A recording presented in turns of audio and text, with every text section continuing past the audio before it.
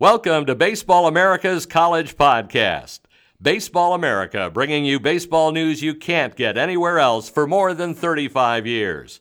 Now it's time to talk college baseball. Thank you, Dave Slade, and thank you for tuning in to today's Baseball America podcast. Our podcast and all of our Facebook Lives are sponsored by Baseballism.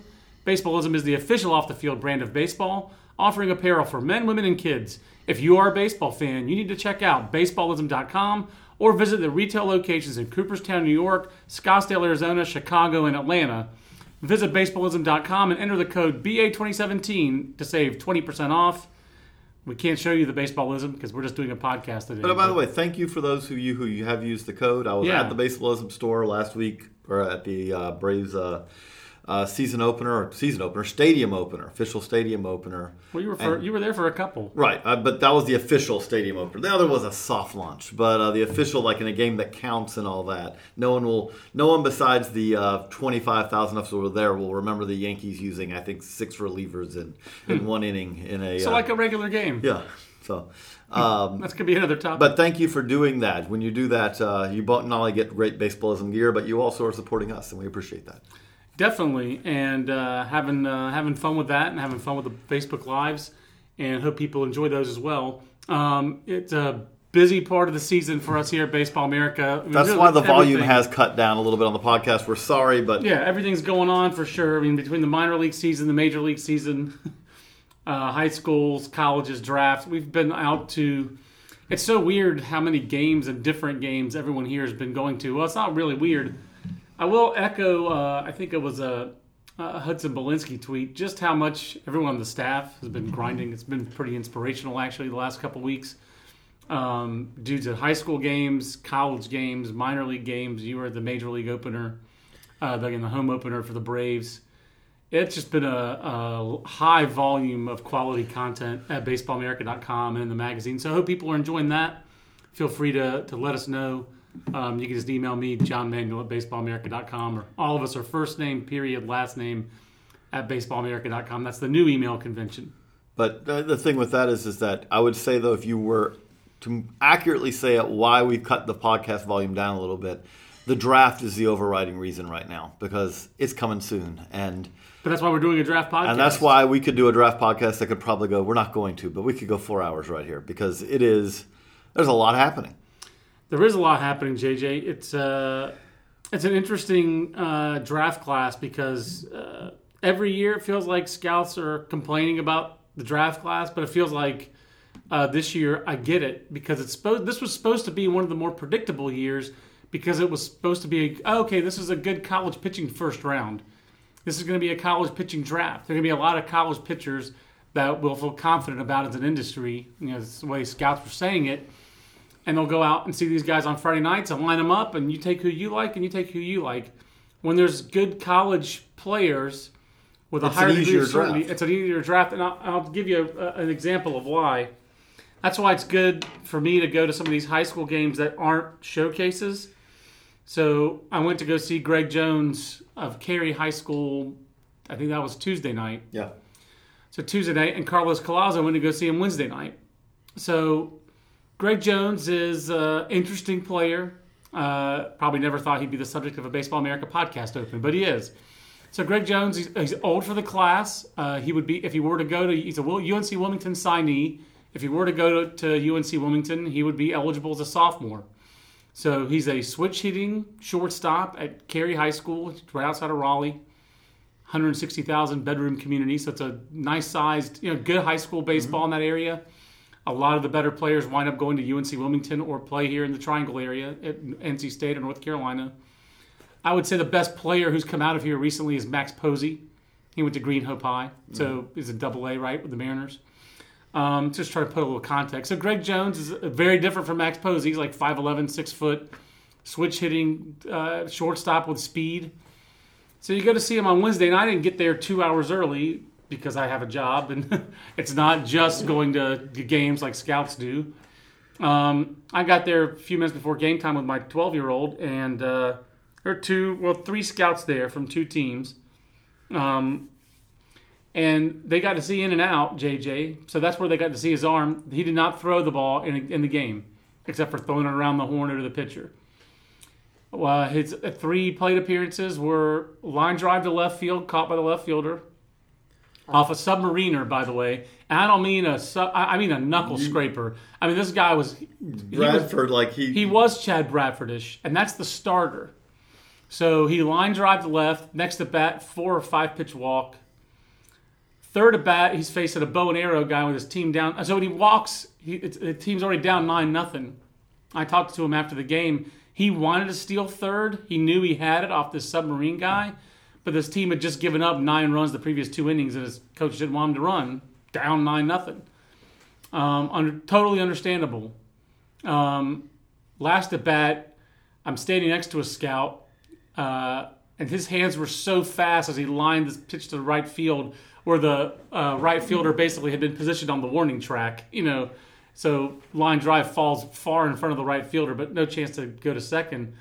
But his hands were so fast on that swing, the scout next to him went, ooh, like as he swung. I mean, he was suitably impressed. But no ground balls, and he lines it so hard to right field, you don't get a good time to first base. So you never got a good time on him, a running time. You never got to see him throw. There were no ground balls hit to him. There were 2 pop-ups, one to short left field where the left fielder called him off and then came in and fielded it almost on the dirt. And the coach at the end of the inning was like, that's your ball. You have to get that. So the next time there's a pop fly to left field, he just calls off the left fielder and goes back almost to where the left fielder plays, and he makes the catch. So you got to see a little bit of the speed there.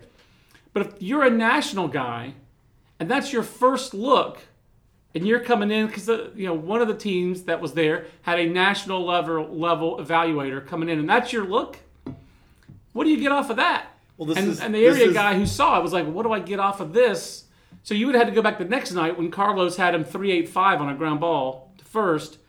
You would have to go. Maybe you could see him back-to-back nights, and maybe you'd see 8 swings. Maybe you'd see 5 swings. Maybe you'd see some ground balls hit to him. Maybe you'd see him uncork a throw, but it's a very different level of look that you can get at a high school player during the spring compared to what you get on college players. And that's why there's supposed to be more certainty in a draft class when there's more college players. I just wanted to give you an example. And the other thing is that, and the stats are so much more, when you see... it's a bigger sample size. It's a bigger sample size, but beyond that, you have much more ability to filter the noise out in college stats on the analytical side also than you do on the high school side. On the high school side, you're lucky if you have reasonably accurate stats because we try to track down the stats for everyone in our top 100, top 200 before the draft, and you'll get sometimes and you'll realize, oh wait, the official scorer here doesn't keep track of walks and strikeouts or, things like that. And it's or doesn't know what a sacrifice is. Right. Oh, okay, things like that. There are a lot of reasons that, it was supposed to be. So like that preamble that it was supposed to be that the college pitching was going to make this kind of an easier draft to slot. And that's not really happened so far. Well, that's there have been guys, but the college pitchers haven't separated themselves out yet, and that's been the biggest problem.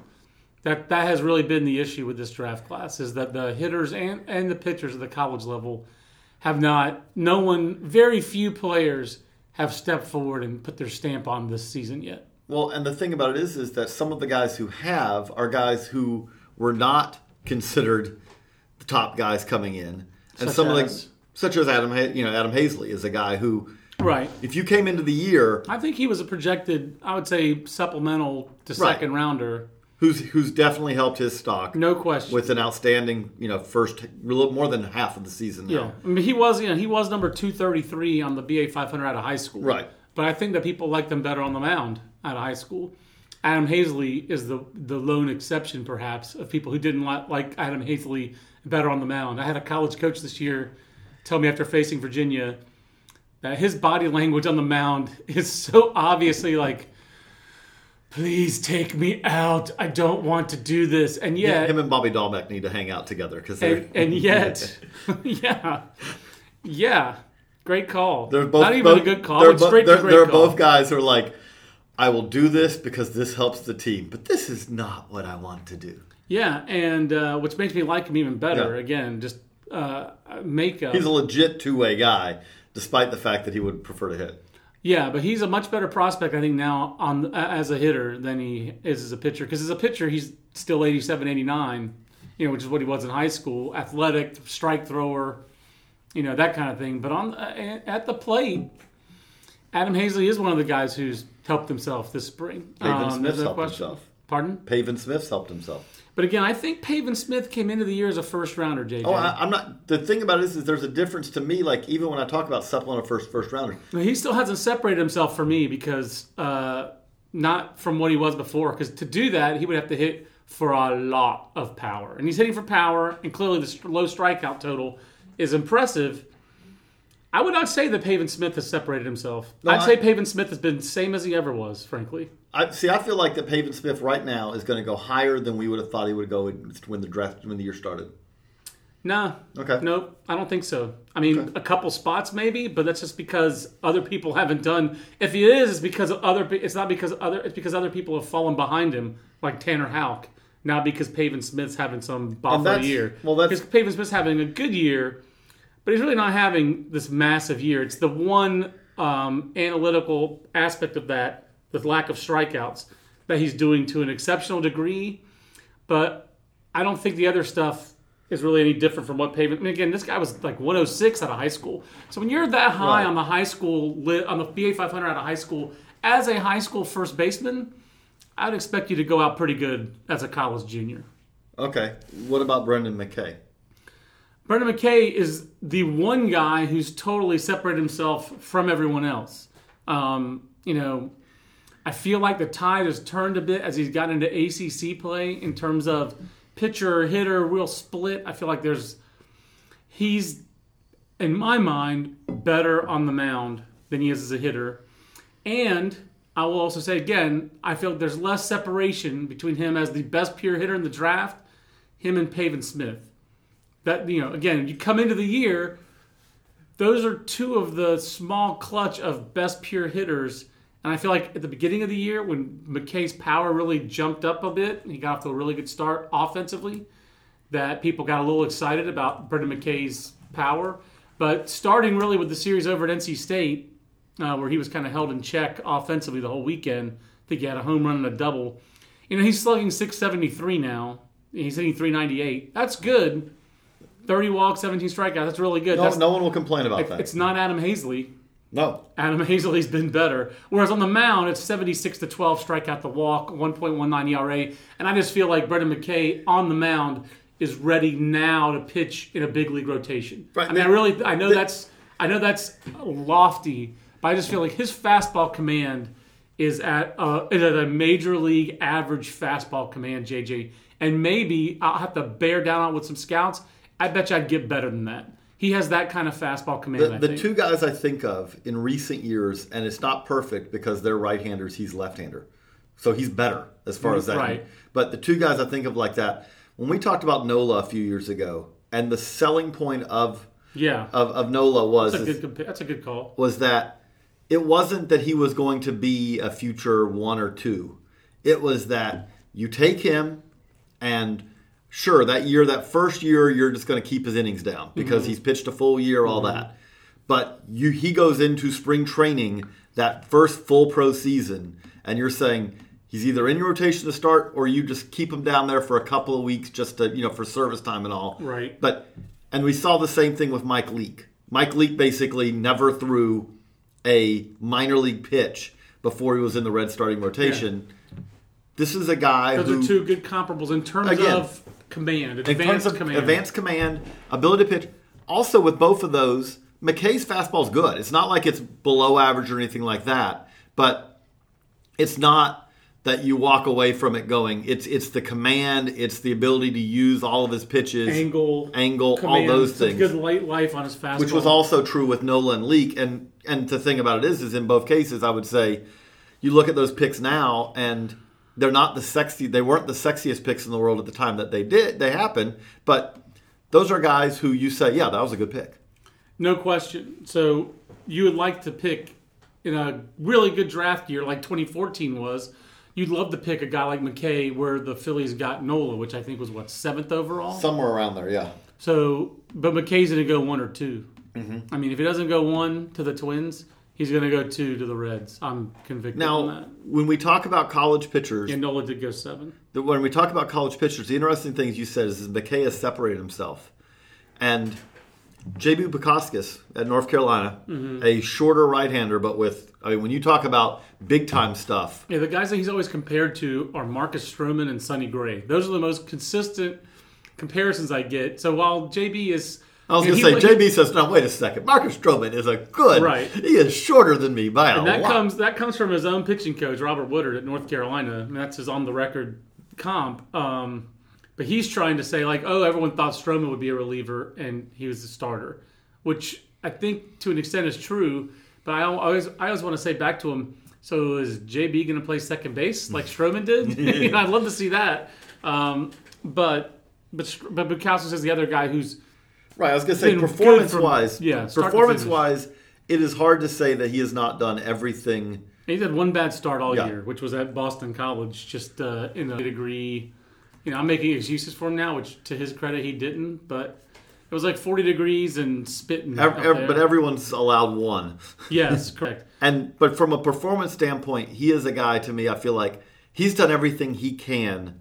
The reasons that will keep him from going higher than he's going to go, and he's going to go high, are revolve more around genetics as much as anything else. It's really the size and then the arm action. There's just a lot of scouts who just say it, scouting directors who just say, for me, he's either a guy who will last 5 years and blow out. Maybe he'll last 3 years and blow out. We just don't know. Don't even know that he'll blow out, but that he won't be able to start and carry a big league workload as a starter, or that he's a premium closer. And I just get that from so many people. It doesn't mean that he can't start. It doesn't mean he can't exceed those expectations. But he carries more risk than a lot of these other starters, college starters. Because with Brendan McKay, no one ever says that. No one ever says anything other than you put him in your rotation and he should just, again, pitchers get hurt. We're not saying that Brendan McKay has no chance of getting hurt. But he is a guy for you put him in your rotation and you expect you're going to get a productive middle-of-the-rotation starter. And he'll hit free agency, and he'll hit free agency in 6 years, and you decide whether you want to retain him in free agency or not. But that's a very Bukauskas, though, the thing about it is that I think he's helped somewhat by the fact that if your fallback position nowadays is dominant closer, not he could close but no, we're talking about a guy who could be a true impact reliever. Yeah, and we actually have a few questions on the Twitter machine, as I like to say, and one of them is from Steve Nitz. Which prospect makes the biggest impact in the pennant race this year? I mean, that is extremely rare, Steve, but the most big league ready guy for me, even with McKay, I'm talking about McKay, is J.B. Bukauskas. Because I've had 2 scouts tell me this year, most of the guys I talked to put a 70 or a 7, whichever scale they're using, on JB's slider. But plus pitch. But I've had 2 put 8s on it. I mean, I've had 2 people tell me that's a top line. You put JB Bukauskas in the major leagues, throwing his 87 to 88 mile an hour slider, which is what he sits for like 5 innings with the slider. Mm-hmm. And it's late, it's sharp, it has tilt, it is straight down. It is a nasty mother scratcher of a pitch. Now, when he's throwing it at its best, it's as good as anybody's in the major leagues. Now, that is big league ready. And by the way, throw in that this is a guy who you'll see 6s from 96, 95, 96 in the 6th. When he, at his best, he'll maintain it. I will say that's one of his caveats of him as a starter is that generally, I've announced announced his games for 3 years now, and I've probably seen 15 JB starts. And I would say when he has a long inning, he comes out and the first pitch is almost always 92. Mm-hmm. It's so funny. It's almost always 92. It will take him a little while to get back. And when he goes into the 5th or 6th inning, 7th inning, he does lose velocity. There's no question that he loses some. And that's, on not pro rest. Mm-hmm. So that's going over 7 days. Right. But I will say that's one of the caveats on the BC start. It was actually extra rest as well. They were postponed from Friday to Saturday So he was off his rhythm a little bit. I'm making excuses for him. To his credit, he did not make any excuses. But if, just for example, if JB were to fall to 7 to the Diamondbacks, and the Diamondbacks were in contention this year, because they were off to a decent start, and I do think the Diamondbacks, with a healthy A.J. Pollock, are contendish, then I could see that. If the Reds were miraculously still in it, and they got Brendan McKay, those are the two big league ready guys. Those are the two guys. And now, the thing is, they both started throwing pitches that matter in February. Right. That's the thing about this is that I don't see any scenario for either of these guys really, because for one, they're going to be taken by teams really high. Right. So most of the time, those teams are not going to be playing games that matter in late September. Correct. But those are the only two guys. And the other part of it is that even if they could help, these aren't guys who missed half the season or something. Right. Where you say, you know what, he's not near his innings.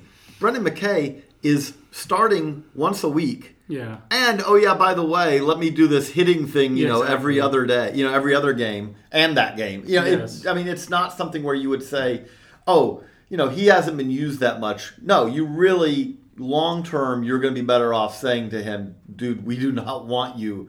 This is not Brandon Finnegan where we want you in October. We do not want you in October. I just don't see that happening with any of these guys. Ryan Boyd asks, are the Braves targeting a pitcher, bat, or just BPA at 5? I believe they're definitely going the best player available route. It would not surprise me if they took a pitcher again this year, despite their pitching depth in the minor leagues. I think that they very much view it as best players. You can then turn... If you have a really good player and you have him at a position that you have 4 other really good players, okay, that's not a problem. Yeah. We can always make a trade. But I think they look at it as again, with the Braves are not a team that is going to take a guy. When we talk about the college high school thing, they're very public about the fact the Braves risk is not a concern to them. Yeah. They're okay. They think that they mitigate risk by volume. I think the other great thing, the other thing I'm most impressed with the current Braves front office about. So I'm not talking about Braves legacy of John Schuerholz and those guys. I know those guys are still involved. Right. But John Hart, but mostly John Coppolella, Brian Bridges, their scouting director, their whole department, farm department. The thing I'm most impressed about is they have a plan, but they're not afraid to adjust that plan when there are new facts on the ground. I've been very impressed with that with the current front office. I think they fully intended last year to go Freddie Gonzalez and not be good and kind of see what happens. But then they came out and they were awful. They were awful. They didn't plan on, we're going to fire this guy a month into it. And then you see Brian Snitker come in, and Snit's like, I know we were thinking we were going to platoon some guys and maybe Malik Smith will play. Ender Inciarte needs to play. He needs to be the center fielder. We're going to play him. I think the Braves are... So I think right now the Braves might be, in their minds, locked in. Maybe they think, we're going to keep on adding to this pitching volume. But the Braves are not afraid. If someone jumps up and smacks them in the face and says, draft me, and he's a position player, the Braves are going to draft him. They're just... there's the consistent part of this is there 7 out there? We're looking for 7s. Everyone is, but the Braves aren't about that mitigating risk, like you said. So I respect their ability to adjust. The thing I'll throw out with it also is that stands out to me is when we talk about high school pitching, the track record in recent years on top of of first-round high school pitchers, Malo, very, very frightening. Yeah, it is. Let's just right now, again, let's digress. But slight digression. Let's just take last year's draft class, okay? Which looked like a pretty good draft class. And again, we are so early in it, we're not writing anyone off, we're not saying anyone, but let's just look at it. Riley Pines pitching in low A. Mm-hmm. Okay, that's exactly where you expected to see.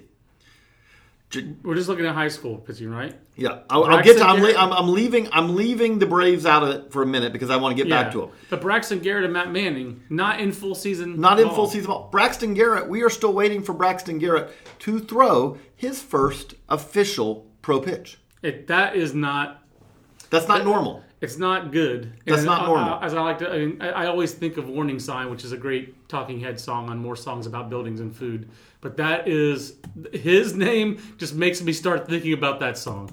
But, okay. Jason Groom has had alias Jay. Jay Groom has had one outing which did not go well and ended in injury. Again, it's a minor injury. This is not a long-term. Yeah. But I'm just going to go, by the way, draft picks 12 to 14 from 15 last year. Jay Groom, again, just a mild muscle strain, it sounds like. Yeah. So, whatever.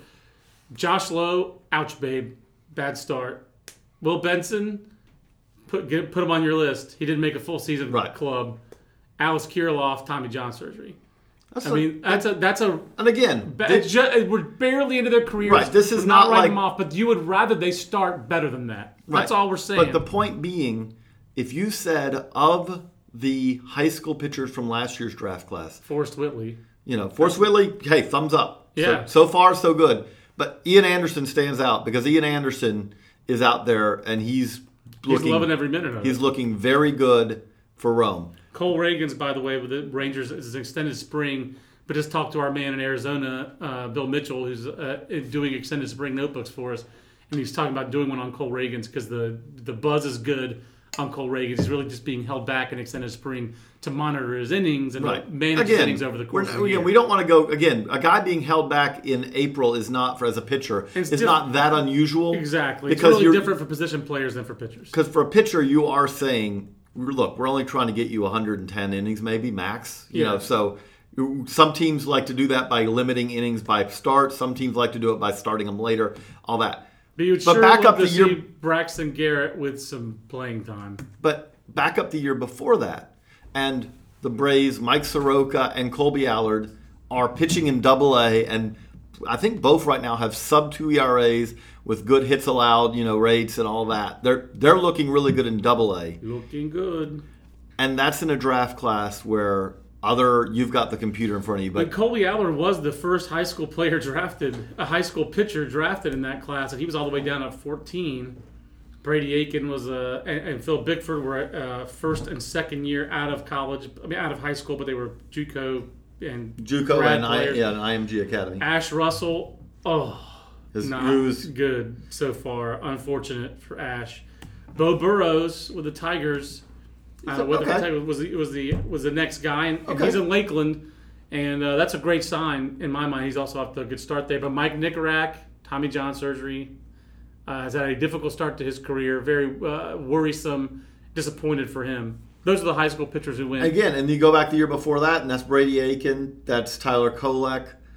Again, the track record overall. First time we ever had high school pitchers go back-to-back, 1 and 2 in draft history, was in 2014. That is just so incongruous, JJ, considering what we think we know about high school pitching, and in the midst of this kind of Tommy John epidemic, and of course they both had Tommy John. But the point being, the thing that stands out to me about that is that the Braves go high school pitching. Mm-hmm. They are one of the teams who takes high school pitchers in the first round as much as anyone. And by the way, if you've taken a first-round high school pitcher, we want him too. Because we'll take Max Fried, Touki Toussaint. We want those guys too. But the point is, and they've had success developing those in a way that many other teams have not. So my point being with that is that, again, if there is a high school pitcher on the board at 5 that they like, there will not be any fear on their part of taking him because they say, no, we feel like we have a way to do this. They can and do draft high school pitching with conviction. One last kind of Braves question because Braves Twitter is lit. Mark Elgus asks, who's the better rebuild in your eyes, Phillies or Braves? JJ, I actually had this bet last year with Matt Eddy, so we're still waiting about that. And I think we set a 3-year time limit on this one. I was more about the Phillies, I think, at this time last year. No, I thought the Braves would be better at the big league level, and Matt thought the Phillies would be better. Matt was right about that. It's a good question. The Braves have a deeper farm system, but I think they're both pretty satisfied with where they are. The thing about it is the Braves have a deeper farm system, but the Phillies have more guys at the upper levels. Right. And it's more hitter-centric than pitcher-centric, so if you like that. The best way I could put it is this is a cop-out answer, but I would say yes. Yeah, exactly. Because I do think that both of them are doing rebuilds that I would agree. I see the plan. Yeah. It's a logical progression. Again, that doesn't mean it's going to work out perfectly or anything like that. But the Phillies are doing this, and you say, okay, Jorge Alfaro is sitting there in AAA. I got to imagine at some point this year we're going to see Jorge Alfaro. Unless Andrew Knapp is just tearing it up in the big leagues, which I just maybe, but I don't see it happening because catcher is hard to tear up as rookies. And then J.P. Crawford, I know he's off to a slow start. I still think we're going to see J.P. Crawford at some point this year. Yes. And then I really would like to see that. Again, we could keep going on their AAA team is got a lot of guys who should play in the big leagues at some point this year.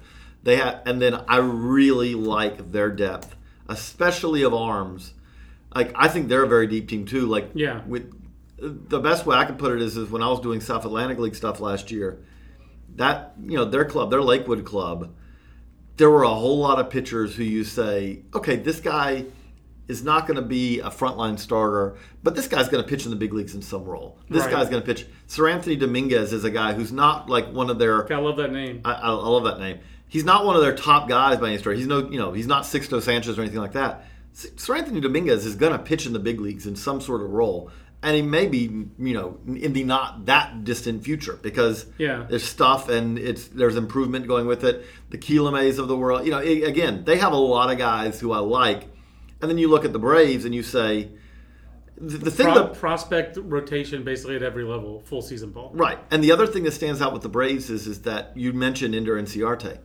The thing you have to do with this is that, and the Phillies. I think the Phillies have done this in some ways also, but the Braves, like we talk about the Swanson trade, and let's make it clear now, Ender Inciarte is good enough that Dansby Swanson, I think he will still catch that point. Yes. But he's got some work to do to be the best player that they acquired in that because no question. You are talking about an everyday impact center fielder. If the Braves had traded Shelby Miller for Ender Inciarte and Aaron Blair, you would have looked back at that and said, that has a chance to be a decent trade. And you look at it now and you say, they won that trade and it's running away. I mean, and that's with Aaron Blair not getting it done yet. Right.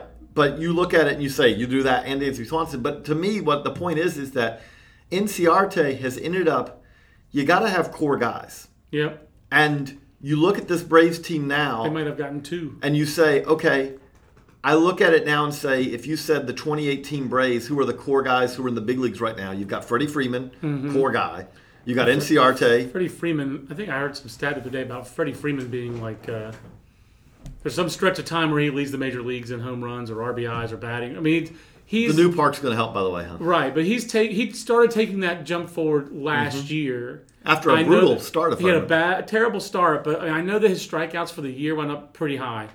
But it's just amazing that in the minor leagues, first of all, I just remember talking to people pre-draft and people being like, I'm not sure Freddie Freeman's not a better pitching prospect, which is kind of funny. And number two, that we always thought of him as Jason Hayward's wingman. I did. Uh-huh. And I guess he sort of started out that way, but they made the right call. Player development continues at the major league level. You can't just get there and here I am. And Jason Hayward did not... It hasn't been a straight line of him just keep getting better. It really kind of has. For Freddie Freeman, it's just really impressive. So that's your core. Freeman, Inciarte, Sweeney. Swanson. Who the hell is Sweeney?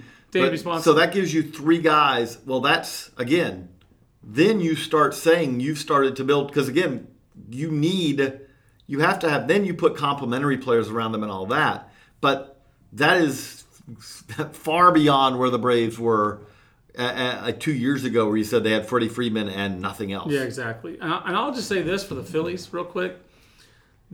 They're very fortunate at AAA to have Rhys Hoskins as their AAA first baseman. I don't know who's managing Lehigh Valley. I suppose I could look that up. But I will look that up while you... Look that up it has to be a difficult team to manage because Dylan Cousins is there with his 21-5 strikeout to walk. Jorge Alfaro with his 15-1 strikeout to walk. Nick Williams with his 16-1 strikeout to walk. Roman Quinn with a dispiriting 20-2 strikeout to walk because Roman Quinn is not supposed to be hacktastic. At least as a manager, you can say, Dusty okay. Wathan, by the way. Pardon? Dusty Wathan. Dusty Wathan. At least Dusty can take a deep breath when Rhys Hoskins gets in the box and say, okay, here comes a quality at bat. Because Rhys Hoskins can hit. And this is the guy who really fits also. He's just not a high-profile prospect, but we had him number 8, I think, in the top 10 this year. Ben Badler's, he is right in Ben Badler's bailiwick of players. Latin or non-Latin, I think we all think of the Latin America as Ben's bailiwick. But the other thing that he likes is guys with good hitting approaches. he's all about that. And Reese Hoskins is right up his alley.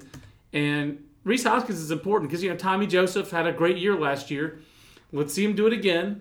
And the Phillies are giving him a chance to do it again. But do I think he's a long-term piece of the Phillies rebuild? I'm not sure.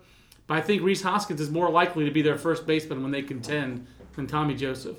And he's showing you why right now. It's early, but this is who he is. He draws walks. He will strike out, but he will hit for power, and he hits for pretty good average. I like Reese Hoskins.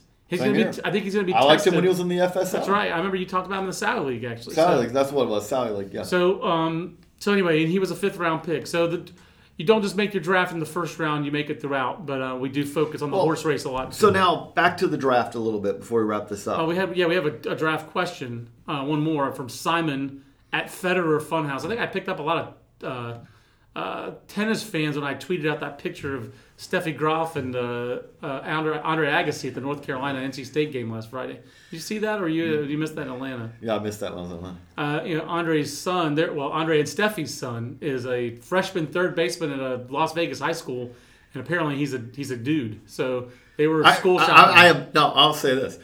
Genetically, I am shocked. Shocked, I say. Yeah, but he's athletic. Yeah.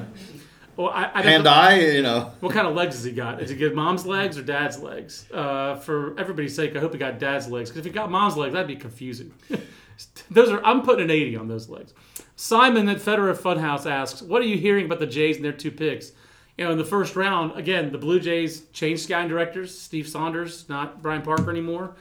I just think we see in general, JJ, that the Blue Jays are not the Braves. They do want to mitigate risk. And we were drafting at the back of the first round. I think you're going to see the Blue Jays take college guys and try to mitigate their risk in that regard. I think they would love to find some college position players lurking toward the back of the first round. That's kind of where those guys fit this year, is the back of the first round. And if my Y key would just be working on my computer, I might be able to look for what I did with the Blue Jays because I can't get to them. At 22, I had them taking Jacob Berger of the Missouri State, joker. And again, the funny thing with this is again, it's not that there's not college guys. Every year, there are college bats who produce. Yes, Jake Berger is one of those guys. And then I also had them taking Will Crow at 28, so college bat, college arm. That's where I see them going. So, I do see the Blue Jays being in full college mode, full mitigate risk mode, JJ. But the other thing I did want to touch on before we wrap up. Thanks for the questions. But in the mock that you released yesterday, Brendan McKay won. Mm-hmm. You have and again you write in there a lot of different directions Twins could go. Twins control where this draft goes. Hunter Green too, and Hunter Green wants to try to control where this draft goes to. Hunter Green and his orchestra, as they say. So on the high school side, I do feel like it is what has happened now is Hunter Green, Royce Lewis have always been there. Mm-hmm. Austin Beck, Mackenzie Gore have put themselves in that discussion too. I believe both those guys will be saying "we here" if they're in this podcast. Yeah. It is remarkable to see Austin Beck up there. It's not remarkable to see Mackenzie Gore up there. Mackenzie Gore's been a dude. Austin Beck was a dude, but then he tore up his knee. So Mackenzie Gore being up there is not a surprise. It's a bit of a surprise that he's overtaken DL Hall to be the number 1 prep lefty in this draft. There are at least 2 clubs I've spoken to who intimated to me that Mackenzie Gore was the number 1 pitching prospect on their board in this draft, period. High school or college, Hunter Green or not. And that is really like the philosophical discussion that you and I sort of had by the out over the short wall the other day of Hunter Green throws a hundo now, 98 all the time. I got lots of videos of people tweeting at me or texting to me from Southern California like, hey, here's Hunter Green's first pitch, 97. Mackenzie Gore touches 96. He'll pitch at 93 to 95 at his best. The other day he was sick and he pitched 90-91 and touched 93. That doesn't bother me. I think it bothers you more than it bothers me. Maybe bothers not the right word. No, but the thing about it is that his is within that range. To me, you're not talking about a guy who you're having to reject to get to above average fastball. That it worries me less than when we were having a discussion yesterday. I was being a little contrarian that morning, I guess. That's fine. But he is already showing right now that, I think with high school guys, you've got to ask it three ways. Is it going to get better? Mm-hmm. Is it going to stay the same? Or if it gets worse? Mackenzie Gore is throwing at a velocity at which that, let's say that going to a 5-day rotation. Which he's done on a couple of starts this year, by the way. He's thrown on pro rest a couple times this year because he is thinking future, not just now. But if, let's say, because a lot of guys do. A lot of guys, we talked about Tyler Kolek. Tyler Kolek went from throwing a hundo in high school to throwing 92, right. In pro ball. Like, he really had trouble adjusting to a 5-day rotation. Or I'm reading about Lucas Giolito in February of his draft year, sitting comfortably 94 to 96 and pitching at a range of between 92 and 99 with his fastball. And now, he's sitting at the lower end of that range at best, generally when he goes out right now. Mackenzie Gore is at the point that even if he doesn't gain any more velo, which he might because he's kind of... He will. You can say that with extreme confidence because I've had, again, two scouts tell me he's the best athlete in the draft. He's got so not just best athlete for a pitcher, best athlete in the draft. So he's a projectable frame and supreme athleticism. And those are the reasons that people have such confidence in him. And so that's why he is in this discussion. The interesting thing with this is because I don't want us to go on for too long because we got a lot of writing to do too. Yes, we do. And calls and all that. But that is interesting with this. And if you go to baseballamerica.com, you can get all the slots that are there for every pick. It's going to be different this year. Right. MLB and the MLBPA agreed to do something that they wanted to, as they call it, flatten the draft. And so what they did is that the difference in money between the first, the second pick, the second and third pick, the third and the fourth pick is less, significantly less than it was in the past. And what they've done is they spread that savings onto, they've given the teams lower down. If you pick 7, 8, 9 this year, your slot is significantly higher than it was. But the bigger difference the more important difference is there's a lot less difference between what you can offer and what pick one can offer. Because we do have guys. Royce Lewis is a guy who stands out for this, like from the standpoint of it's hard to figure out where to slot Royce Lewis. The best high school bat last summer, and I think that was a pretty easy acclamation to say. Definitely. Yep. Definitely true. He has not torn up SoCal so far this spring. He's been fine. Would that be a fair way to put it? Yes. So he's actually the opposite of torn it up. He's struggled. There's no question that I think it's fair to say that he's struggled. But so what you say with that is that in past years, if you're say at pick 3, pick 4, and you say, "Hey, we're going to offer you this," and it's a significantly less than what this slot is. But if you're Royce Lewis, you would know in those situations, if I don't take this, say, $4 million here, it's going to be really hard for me to get $4 million later on. That's not the case as much this year. This year, if someone wants to offer you 4, in the top 5 picks, you also know that at pick 8 you could get $4 million. Yeah, there's a lot more $3 million bonus slots this year than ever. So what that's going to do is, and on one side, there's a couple things that would seem to. Again, we're speculating here because this hasn't, there's always new wrinkles that people figure out. Every time they change the draft, someone figures out something new, and then they go back and they try to change it to counteract that or whatever. But in the past, it has been, if you are a team at the top, we saw this a lot last year. We saw this with the Padres.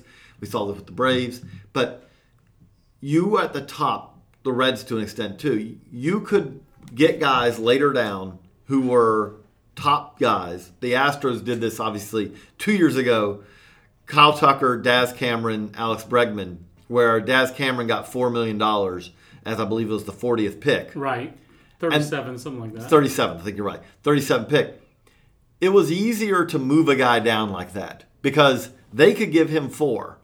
And so as teams at 10 or 12 or 14 called and said, "Hey, we're interested in taking you," and you could say, "My number's 4," and they couldn't, okay, we're moving on. Right. This year, it's going to be harder to float those guys down. For one, the teams who pick at the very top, there's teams behind them that pick again in many cases before they pick again. Right. And the other is that there's just less difference in the money. If you are at number one this year, and again, we've seen the ceiling that we have seen in this system is about $6.7 million. Right? Absolutely. And we don't know if that's going to change, but assuming it doesn't, the Twins will have significantly less extra money to spend there than they would have last year. Yeah. Because last year, getting a guy to sign for $6 million meant that you had 3+ in your pocket. That was more money than a team drafting at the back half of the top 10 would have for their slot. Right. I mean, like last year, A.J. Puck, by going from 1 to 6, he lost $2.5 million, $2 million plus. This year, he would lose less than that. I had the bonus right in front of me, and I just navigated away from it. But the difference is a lot lower. So what that means is that this year, logically, it would seem... the difference is $2 million this year, not $3 million, $2.5 million. So it would gain $500,000.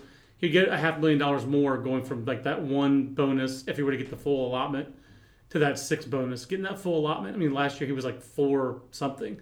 The 6 bonus is higher and the 1 bonus is lower. They definitely compressed the bonuses as we were told they were going to do. Right. I mean, again, Minnesota at the top this year is $7.7 million, which is $1.25 almost million less than last year's. So, but they have 7.7. So let's say that they sign a guy for 6.5. Again, I'm just throwing hypothetical numbers. They've got 1.2 million in the bank then instead of 2.4. And then you look at it on the flip side, you say, okay, the slot at 8 is $4.78 million. Right, that's more than it was at 6 last year. And again, if you have a team that you really like a guy, we usually see this where you get haircuts at the top that you spread later in the draft. Yeah. And I think there's a lot of logic to that. I think the Astros have shown, what that means is if you, let's say that Daz Cameron doesn't turn out, but you hit on Kyle Tucker and Alex Bregman, you go, hey, great draft. You spread your risk. They got Carlos Correa and Lance McCullers, and if Rio Ruiz ends up being a big leaguer or not, again, great draft. He's been there, but he's also he's having a good better. year. Yeah, he's having a good year, but he's in much better shape. You mitigate. There's a lot to be said for mitigating your risk by getting multiple players. But if there is a team sitting there at the back of the top 10 who's willing to say, you know what, we are convicted on this guy. Yeah. Well, you could go the other way too. If you're it's going to happen this year with prep pitchers, because some of these guys, outside of Gore and Green, there's not a strong consensus. Shane Baz is probably the second high school right-hander. DL Hall's probably the second high school left-hander. Some people like Trevor Rogers. Some people, I think most of the industry prefers DL Hall. By the way, I will point out the fact that Mackenzie Gore is the best athlete in this class does stand out because DL Hall is also, is a legit basketball player in his own right. So that stands out as impressive on Gore's part. It does.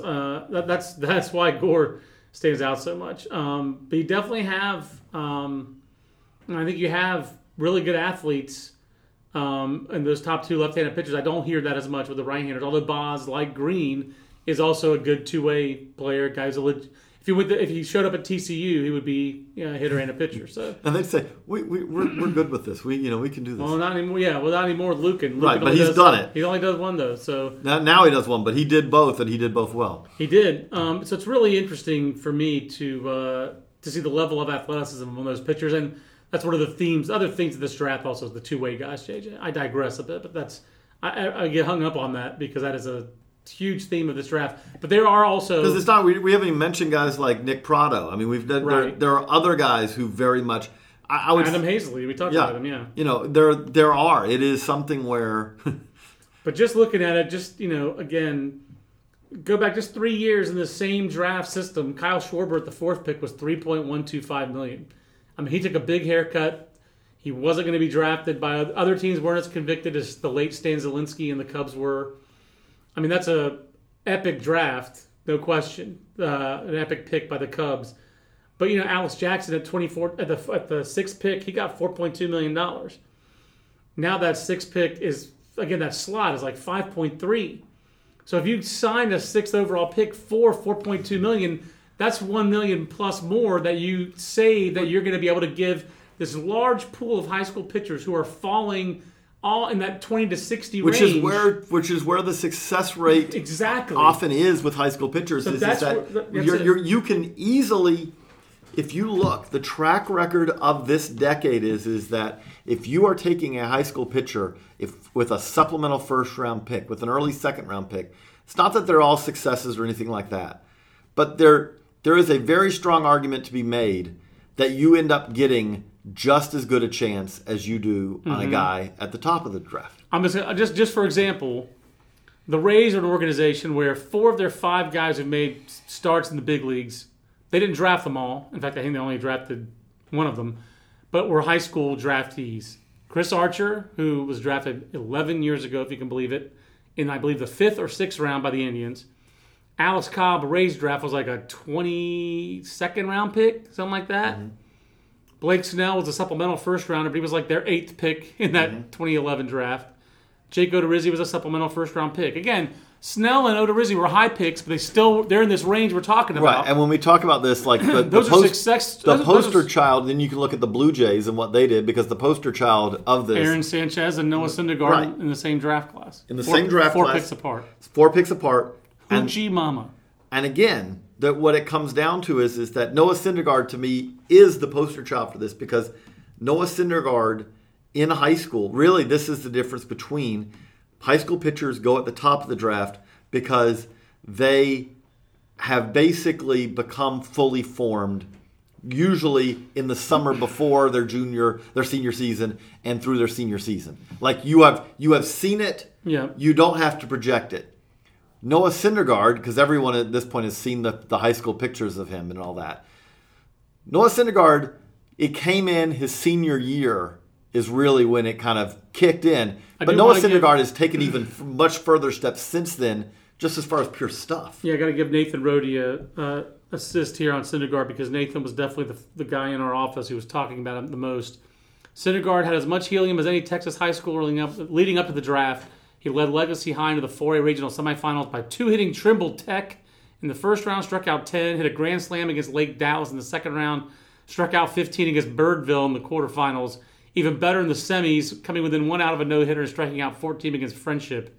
Athletic 6'4", 195-pound frame, was dealing 90 to 94 mile-an-hour fastballs into the postseason. Curveball much improved. Talked to Dallas Baptist recruits. Suddenly could sneak into the sandwich round with the right club. That is as dead on. I'm pretty sure Jim Callis wrote that, but I know Nathan was our point guy in the office. I'm like, hey, this Syndergaard guy is really coming on.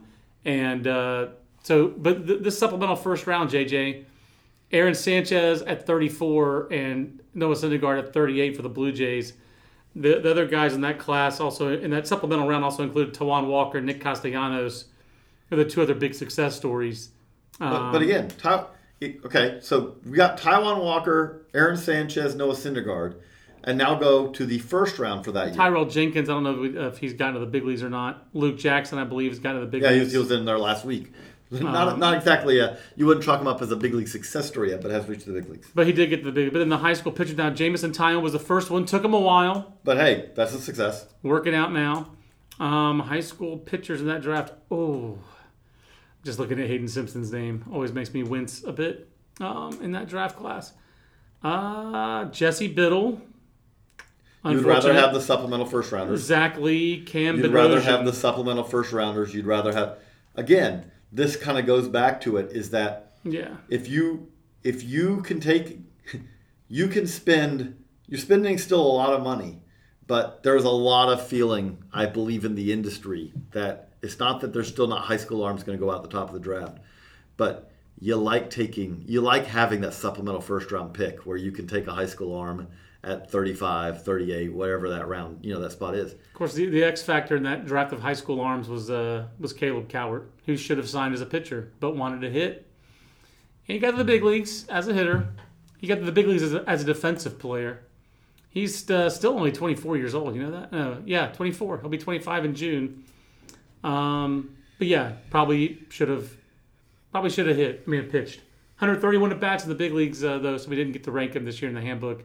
and I believe we heaved a great sigh of relief at that. So, but he was probably the number 2 high school pitcher in that class that year after Jameson Taillon. So, but again, the point is we're a little less than 2 months away from the draft. A lot more is going to shake out. No question. Between now and then.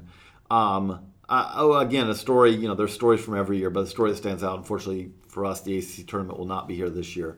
Yeah. But the story that stood out, like from last year, is that a guy like Will Smith, if we were talking about catcher Will Smith, who's a Dodger now, Louisville catcher last year, if we were talking about Will Smith at this time last year, where do you think he was like a 3rd-round pick at this time last year, maybe a 4th-rounder. I mean, he was coming on, but he's Mr. Halo effect, and that is the case for North Carolina. For Mackenzie Gore and Austin Beck, it helped them that J.B. Bukauskas was a magnet. Everyone had to come in here and see him early. And Gore, those 2 guys acted as magnets for the rest of the state. It raised a guy like Greg Jones. It raised the Bullitt kid over in Greensboro. We're going to see a really deep year. It's a 5-star year in the state. And you had to come in and see NC State's junior class, which has mostly not lived up to the hype, or Wake Forest junior class, which really has lived up to the hype. So a halo effect is certainly in effect for the Carolinas. Because once you're here, you're going to see other guys. Yes. You've already made the trip. And that stood out on a March evening or a March afternoon with Western Carolina played NC State on Monday. And it was like, what on earth is going on here? They're like 4 scouting directors at a Monday afternoon game. And they were all like, yeah, well, I'm here. I got Gore tomorrow, I got Beck the next day, and I got Bukauskas on Friday. Might as well see a game. We're here for the week. So that's how this stuff happens, and that's how 2010 happened. You were there to go see Caleb Cowart and Deck McGuire. You knew those guys, and Delino DeShields were there.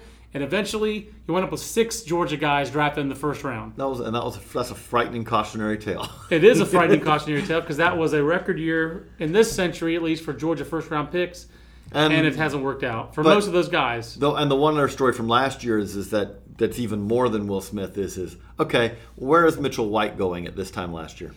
Mitchell White at this time was on some boards as a 4-7 guy. I'm sure there were other teams that had him maybe as a follow because I think a lot of teams thought he was a 2-pitch reliever.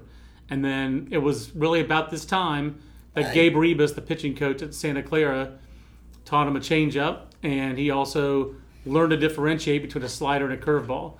And he went from 2-pitch power guy, probably going to be a reliever, to 4-pitch, oh my God, 6th in the country in strikeouts, fresh arm, holy crap, wound up a 2nd-rounder. So, and who's already doing very well at high A. Yes, that guy is Bouse. So again, what we're saying is that we're trying to give snapshots of where it is right now as best we can, but do understand a lot of things. It's a moving target. A lot of things are going to change because again, you talk about halo effect. Will Smith last year, what happened is everyone was at the ACC tournament, and if you are scouting catching, it's hard to have a better scenario than that was last year because you had Will Smith, you had Zach Collins, you had soon-to-be first baseman Matt Theis, who, by the way, was boxing balls over and over. It was boxing day every day for Matt Theis. That was basically, I will say... But he still has a chance to catch, right? But I will say that was, I think, where it was like, okay, write him off as a catcher. We want this bat to hit. Yeah, but I think a lot of that just has to do with the organization. Yeah. There are some other organizations that would have said, let's give him a chance. But the bat's just so polished, that's really what precludes it. It's not that he didn't have a chance to catch in some other idea, in some other organization, some other situation. But it was something where the bat was going to literally... so good. It's the Will Myers situation. Exactly. Where when the Will Myers was coming up with the Royals, it's like, okay, this bat's going to be ready in about 6 months, and this glove will be ready in about 3.5 years. Yeah, exactly. Do we really want to wait for those 3.5 years? And we're not guaranteed that it'll work. Right. And by the way... Well, again, what happened with Will Myers was that he was teammates with Salvador Perez, and you look over and you go, "I'm never going to be that." In some ways, you're probably thinking of some. Can he catch with thighs that big? And then you're like, "Holy crap, he can really catch with thighs that big." So, yeah. He just that guy's a freak. So, good stuff, JJ. That was that hour definitely moved quickly, and I know that my ad read is not this. The ad read is not the column from The Economist that I copied over to see how many words The Economist runs. No, but as you're calling that up, I will just kind of remind everyone, we try to do this as many times as we can a week, but again, the next coming weeks, John, me, everyone else has a whole lot of calls to make. You're going to get a lot of Kyle Glazer and Josh Norris podcasts, I foresee. But hopefully you also get some more draft podcasts with myself, Hudson Belinsky, Carlos Collazo on the high school side. Hudson's out right now. It's the Morris Classic. And of course the College Guys podcast every Monday. So we'll, at the very least, we'll give you a Monday podcast, a Tuesday Facebook Live, and I would hope one other podcast during the week. I don't think we're going to have daily. Yeah. I think we'll have 3 a week. So. But bear with us. And again, thanks for tuning in to this Baseball America podcast. Our podcast and Facebook Live broadcasts are sponsored by Baseballism. Baseballism is the official off-the-field brand of baseball, offering apparel for men, women, and kids. If you are a baseball fan, you need to check out baseballism.com or visit their retail locations in Cooperstown, New York, Scottsdale, Arizona, and new stores in Atlanta and Chicago. Visit baseballism.com and enter the code BA2017 to save 20% off. Next time, JJ, I will read that in my Brockmeyer voice. That'll make it more fun. So for JJ Cooper at JJCoop36, I'm at John Manuel BA. We'll see you on the next Baseball America podcast. So long, everybody. This concludes our program. Want more in-depth baseball coverage? Be a better fan. Visit baseballamerica.com to get more comprehensive baseball coverage.